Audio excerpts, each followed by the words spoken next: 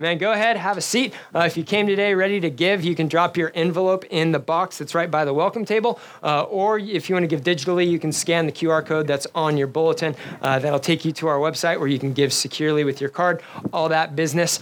So today we are starting a new series. It's called Jesus Shows Us the Way. And the reason that we're doing it is because where we are going through the book of John right now, Jesus' mood with his disciples changes. It goes from him talking about what we consider our house rules, the 4 things that are most important to us, that we have a relationship with Jesus because of everything that he's done, nothing that we've done.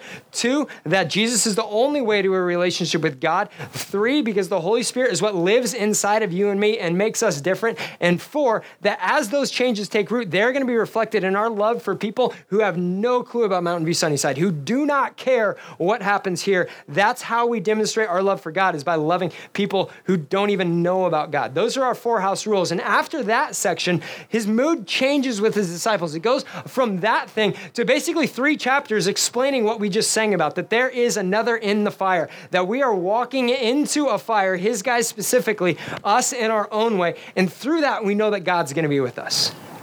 The timing for this wraps up perfectly because, as you know, we're living in the middle of a global pandemic, an economic crazy fest, racial unrest everywhere, and a super polarizing presidential election all at the same time. So what do we need more of? We need more of reminding that, 1, this isn't God's first pandemic, racial unrest, presidential election, or economic meltdown. This isn't his first at all, but instead, he's got good things that he wants to lead us through. He wants to live out for us in fresh ways that are going to hit us and melt our hearts around the fact that we're not alone, around the fact that there is and there always will be another in the fire. And so we're going to look at what Jesus says today, starting in John 14, verse 27. You can go there in your Bible or your app. That's where we'll be for the rest of the morning, 27 to 31.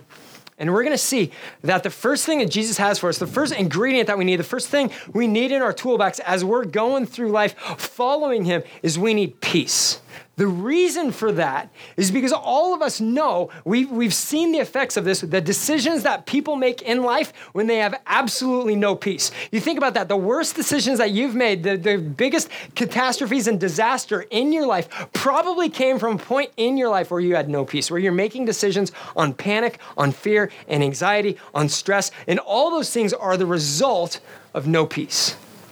The past 2 weekends, I have found myself, I chose these, but not for fun, but working in the attic, okay? The attic is where Fresno people go to realize how nice it is inside, okay? Because there are a number of things in the attic that just extract peace from us. The first one, if you've ever been in an attic or you open the little crawl space in your attic, is you realize it is about 40 degrees worse up there than it is in our houses. And we hate the temperature of our houses. That's why we have air conditioning and whole house fans and all that stuff. We tried to get away from what is up there as much as possible. So that's the first thing that robs peace, is 140 degrees. You get up in your attic, and the next thing you realize is there is no space anywhere. So not only are you hot and uncomfortable, now you can't move. I'm not huge, but I'm bigger than my attic. And so are all of you. So you get there and you have this person who's really like sweating through all of their clothes, which may have happened last Friday, who can't move. Like you move this much and you hit the studs, which whenever anybody hits me, they're already hitting a stud. Next question. So you're hot, not the hot you want to be. You can't move. And if you're going to communicate with anybody who's downstairs, you can't talk normally. No, there is a wall and there is an insulation that makes sure what happens in the attic stays in the attic. So you're angry and hot, you can't move, and you have to scream to communicate anything. You see this person on the street and there's going to be a black and white car with red and blue lights on top following them. They're angry, they're yelling, they can't move, and they're the wrong kind of hot. Like that's no peace. On top of that, if it's not that bad enough, okay, because you can't move, you're hot. What is the thing? Oh, you're screaming? As soon as you stand up, because again, I'm not that tall, but I'm taller than my attic. As soon as you stand up, there are these little reminders that come down from the roof telling you you should not have stood up. They are nails that go into your head. And for most of you, they just kind of blend in. For me, I was shaving this morning and I've got one red dot that's always been there. I don't remember why it is. But next to it, I have another dot that showed up this morning. I'm like, I know exactly where you came from because yesterday I was in the attic and I stood up and I got the bam, you shouldn't have done that. The attic is where there is no peace whatsoever. And so Jesus comes into our life to say, you're going to have attic moments in your life. And I'm going to show you how to get through them. I'm going to show you how to grow through them. And so that's what we're going to look at today. The first thing that we need to know from Jesus as he's going to lead us through this season of absolute insanity is that we need peace. And Jesus loves you and he commands you to live with peace. That sounds like a contradiction. Let me explain. In verse 27, Jesus says, I am leaving you with a gift, peace of mind and heart. And the peace I give is a gift the world cannot give. So don't be troubled or afraid. I love it. He starts out with such good things. I'm going to give you peace. And then he ends with a command. And I think the first time I read this, I got the picture of macho Jesus. He's like, you just need to have peace. Don't be worried, baby man. Just have peace and do more peace. If you worry, you're doing life wrong and you need to come back. And that's not why Jesus says that. It's not how Jesus says that. For one, Jesus wasn't German. Next thing is Jesus tells us we need to have peace because he knows exactly what's coming. For the guys who heard him that night, they're sitting with God with skin on. They're sitting with the guy who can water ski without a boat. They're sitting with the guy who walks into hospitals and tells everybody, all right, we're leaving. Detach yourself. You've been healed. Let's walk out. And it actually happens. They look at Jesus at that moment and they're probably thinking, yeah, have peace, but we don't need peace. We have you. And Jesus says, no, I'm telling this because you're going to need this in the future. You're going to need this because we all know what it is to live without peace. And so Jesus commands us to live with peace because he's sharing his peace with us. He's sharing his peace with us. We can claim that. We can't actually do it. Jesus can do it. And Jesus has authority over everything, and that allows us to live with peace. So we just read 27. It would make sense to read 28, but we're going to read 29 and then go back to 28 because I think 29 explains 28, and I have the microphone. So there you go. Verse 29, I have told you these things. He's saying there's a reason why I'm telling you that you need to live with peace. This is what it is. I have told you these things before they happen, so when they do happen, you will believe. He's saying this is the reason why I'm going to tell you. It's because it's built on something more than you should just do this.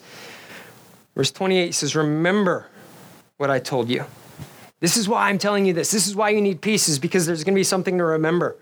Remember what I've told you. I'm going away, but I will come back to you again. And if you really loved me, you would be happy that I'm going to the Father who is greater than I am. Jesus is laying out, speaking in code, but other times he says it totally clearly. He said, I'm about to die, and then I'm going to rise from the dead 3 days later. And as scared as you are and as upset as you're going to be, it's going to be good that this happens. And the reason is because God has a pattern of taking the worst possible thing to create the best possible outcome.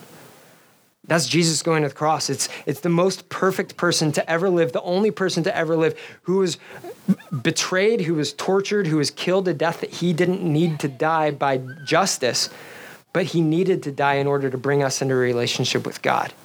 It's God's perfect justice rolled out through the life of Jesus. It's the worst possible thing to bring about the best possible outcome because without God's work through Jesus, we're still stuck in our sins. So God used Jesus' death to bring a world of people to himself. And Jesus is saying this might look bad at the beginning, but it's going to get good. All right, so today is October 11th. We're outside. First service, we had organic air conditioning. Now we have an organic heater because that's what October does. Now, a long time ago, we stopped saying what date we're going to be inside because every date that we've given has been wrong, like unanimously. That's the only consistent thing is dates have been wrong. The last date we got from the contractor about when completion was going to happen and we were going to be inside was a month ago. And then on August 2nd, we got broken into. And the flood from that knocked everything back months. And so that there's been a thing that's sat in some of our hearts, just like, why is this happening? Why are we still here? Why aren't we there? And so we've done a lot. We've tried to shore up things that are weak and tried to make sure so that that never happens again. We never want to be in the place where we're outside sweating to death because it's windy and hot and cold all on the same Sunday. So we were here earlier this week, and I was driving around, and I saw on the corner that the fence that we lodged up against the brick wall so nobody can get in had been pulled back, and somebody had gotten in and moved a bunch of trash and stuff onto our property. And I'm not as holy as you are, so that really made me mad. And so I decided I'm going over there, I'm grabbing everything, I'm throwing it away, not on my house, not in my place. This is not happening. And so I get over there, and I see some of the stuff moving. I'm like, oh, crap, it's some guy. I'm going to have to yell at him. I don't know how to fight, so I'll just tell him what to do. And then I see a head pop up, and there's a bun on top of it. I'm like, man, it's a man bun? This is even worse. And then I see it's a woman's face. And all of a sudden, everything changed. Because you can't do that to a woman. And I see that she's got some marks on her that say that this isn't her first time camping out at somebody's property. And what I felt like God saying to me in that moment is, I know you hate break-ins, but I'm on a mission to reach people here, so you're going to roll with it and you're going to deal with it. So I'm like, all right, you're in charge. You already used the worst possible thing in history to bring about the best possible outcome. And that's what it's going to mean for us to be here, is that we're going to live in the midst of a place where people think it's better to go trash a church to get a little bit of copper pipe than to deal with addiction, because there's not a space in their life for that. And we're here to make sure that that space exists and to push people towards Jesus. The type of people who do not care about what happens here except that there's copper pipe. This is where we want to be, because God has a pattern and a history and a future of taking the worst possible thing to bring about the best possible outcome, because he has authority over everything. And that allows us to live with peace. And this even works not when we're the hero, but when we're actually the problem, which is, if we're all honest for a quarter of a second, happens way more than we get to be self-righteous person who gets to say nice things on Sunday. We get to be the problem, and Jesus comes in and Jesus brings freedom, because Jesus destroys the work of the devil and he gives us peace. Verse 30, he's closing up with this, guys. He says, I don't have much more time to talk to you because the ruler of this world approaches. He has no power over me, but I will do what the Father requires of me so that the world will know that I love the Father. Come, let's be going. There's three things there where Jesus demonstrates his ability to destroy the work of the devil. The first one is that he says the devil has no power over him. That's because there's no sin in Jesus' life. There's nothing that can be said against him. There's no repentance that needs to happen. There's no guilt in him. He is perfection. He is God with skin on, absolutely holy all the time, which means that when Jesus goes to the cross, it's 100% his decision. It's 100% his momentum. Verse 31, he says, but I will do what the Father requires of me so that the world will know that I love the Father. That means that the cross, that Jesus' death in our place, wasn't him being at the wrong place at the wrong time. This was his decision and his mission to give his life as a ransom for people like you and me. And the last thing he says is, come, let's be going. This is active obedience on Jesus' path toward the cross. He's saying, this is what's happening. I'm going to lay my life down. And as a symbol of a reminder of the fact that this is all me, this is all my decision, nothing in Jesus' body was broken as he gave his life for you and me. It's something that was foretold hundreds of years before, that when Jesus died like a criminal, that there'd be no broken bones in it, because there's never a point where Jesus gets beaten. Jesus allows his life to be taken from him so that we could experience life. Why? Because he destroys the work of the devil to give us peace. Peace that he commands of us. Peace that he says will be with you as you walk through the fire. So how? How do we get there? How does that become part of us? Because none of us here sitting would say, you know what, I don't really want that. All of us want that, but we're in a place of saying, okay, how do we get that into here, off of here and into here? And the first thing is we begin a growing relationship with Jesus. We begin a growing relationship with Jesus. You know, this is everything beyond just the get out of hell free card. You know, this is the place where God moves in and God takes control of our life because we've surrendered everything to him. And then God begins to lay out for all of us who have decided to follow Jesus what that everything looks like for the rest of our life. He says, all right, I want control of your emotions because I'm going to give you peace. I want control of the way that you do things because your peace now comes from me. And so you're going to do life totally differently. You're not going to get stuck in the way that you used to live. Regeneration is our church's recovery program. It meets on Tuesday nights at 6:30, and there's good cookies that they give you afterwards. I know because I'm there. And one of our memory verses a few weeks ago was a verse, a really long one, so we had like a really long bookmark to memorize it, that talks about the effects of Jesus in our life. And it says, but the fruit of the Spirit produces these kind of things in our life. It's love, it's joy, and then the third one is peace. He says, as Jesus moves into your life, one of the things that's going to happen is that you're going to experience a peace that you do not already have. And I think we spin that around, and it's one of those things that stares us in the face and reminds us of the fact that if you and I are living without peace, that's a question for us. God, do I have you in my life? Are you there, or am I doing life on my own? Do I need to get right with Jesus? And if you're here today and you've never asked Jesus to come into your life and to forgive you of your sins, and to experience the filling of the Holy Spirit, which gives us peace, then today's your day to do that. And today's your day to admit to God, I need you in my life because I'm broken. And as we close today, we'll give you a chance to do that. Second thing, so we begin a relationship with Jesus. Next thing is we make room for God's peace in our life. That means that things in our life need to leave. Jesus says, I'm leaving you with the gift. And for all of us, when we get gifts, we need a place to put those gifts. So when we bought the building 2 years ago, there was this old, junky, bad-sounding, dust-collecting organ that our realtor who helped us get in here, he looked at it and said, you know what, I really like that. I want that to be my payment. So instead of 6% of the cost of the building, just give me the organ. The only problem is the organ is heavier than my extended family all combined. So I convinced Tim and Garza that they've done something wrong in life and they need to help me move the organ because And so we lifted the thing into a truck and drove it across town because our realtor really wanted this thing. And I'm hoping this guy has a ginormous house because this thing is massive. And so we barely get into the truck. We drive across town. We get to the truck. We put it down and start walking to this house. And it is tiny. And I'm thinking, maybe we can throw it away here and just dump it in the dumpster, peel out, drive away, and everything's going to be better. And then we walk, we barely get it through his gate. We get it to the door. We open up the door. You know what do we do? We need to make room for God to come into our life, okay? We need to get rid of junk so that we can experience God's peace. We need to create an area for God's peace to dwell in our lives. We open the door, and there's this huge, massive space of nothing. It's like, that's where the organ's going. There's a place for the organ. It's a small house. It's a huge organ that's going into this house, barely we got to wax the size of it just to get it through the door. And then as soon as it gets in, you know exactly where it goes because there's tons of space.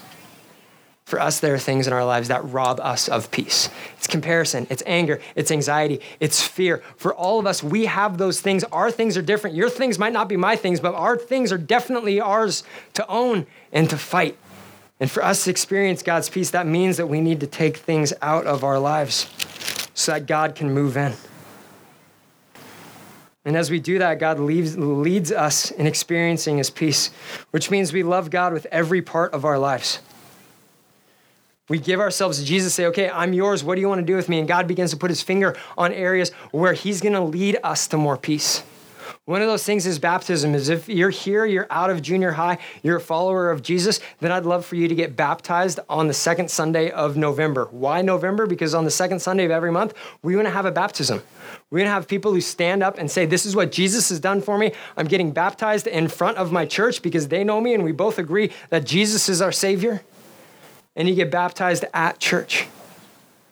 If you're here and that's you, you're out of junior high, you're ready to get baptized, Pastor Aaron is going to be at the table after service, and he'd love to get your information and set up a meeting with you to get you on the path to get baptized here as a testimony of the fact that Jesus has saved you from sins. The next thing is to start tithing, right? We talked about this a little bit last week, that when God moves into our life, everything becomes his, including how we spend money. And tithing is a first response for us back to God. He has saved us from our sins. And in response, we give to him what he's already generously given to us financially. We give to empower God's work around the world for people to meet Jesus. We give the first 10% that comes in, and we trust God to stretch the 90% to meet all of our needs because he is our provider. Another area where we love God with every part of our lives is serving here at church. God's house is the same as your house. When somebody is like a baby and an infant and can't take care of themselves, they have no chores. As you grow up, you get chores. And for us, growing in our maturity in Jesus means that we have chores. When we move in X amount of weeks, because every date that I've said has been wrong, when we move in some weeks, all of our needs for what we need for people to do on Sunday to make this place awesome and make this place effective is going to go through the roof, because everything that we've done up to this point can't be done any longer. It's going to be better, but it's going to be better because people like you jump in and say, okay, I'm in. If you can see anything around here, anything, man, I'd like to help with that, but it looks like they have too many people. We are a few weeks from having definitely not enough people. And so again, head to the table afterwards and say, I would love to help with insert thing here. If you see it, yes, we need more help with it. And that's a great place for us to be. Another idea is loving God with every part of our life means that we move beyond the things that we look at on a daily basis and say, I should stop doing that. We look at the things that we battle with and don't want part of our life. And we've said, I should for years and years. And this is a time for us to put our heel down and say, this is not happening anymore. Pivot and go a different direction. It's repentance. It's us taking our life as it is and saying, okay, God, I don't want it to be this way anymore. I want it to change. I want you to take over and for you to move beyond where I am. That's loving God with every part of our life. Next thing is we pray about everything because prayer leads to peace. We pray about everything because prayer leads to peace. There's a guy who lived after the time of Jesus who had so many things to be concerned about that he says this and it's perfect. He wraps it up perfectly. He says, don't worry about anything. Instead, pray about everything. Tell God what you need and thank him for all you have done, for all he has done. Then you will experience God's peace, which exceeds anything we can understand. His peace will guard your hearts and minds as you live in Christ Jesus. And I've said a million different things about prayer, and one of those things is as we pray, we experience God's peace. We give God our prayers, we receive from him his peace and his power and his activity. And the last thing is we love others as we love ourselves.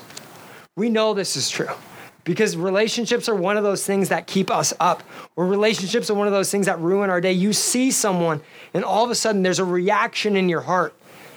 Either us wanting to hide or us wanting them to disappear because we no longer want them in our life. Church, we're a people who have been ridiculously forgiven by God. And he didn't just do that to pad his stats, to say, hey, here's a group of people that have freed from addiction and bitterness and this thing and that thing and that thing.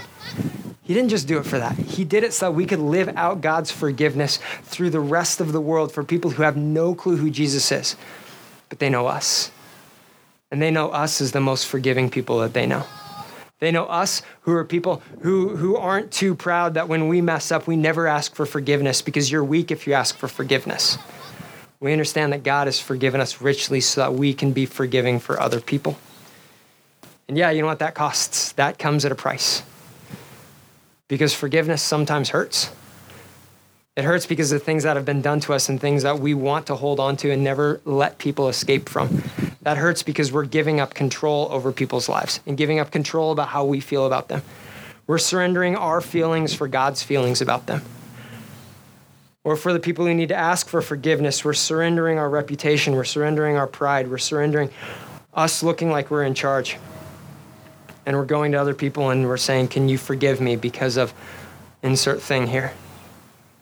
And when that happens, we find peace. We find humility.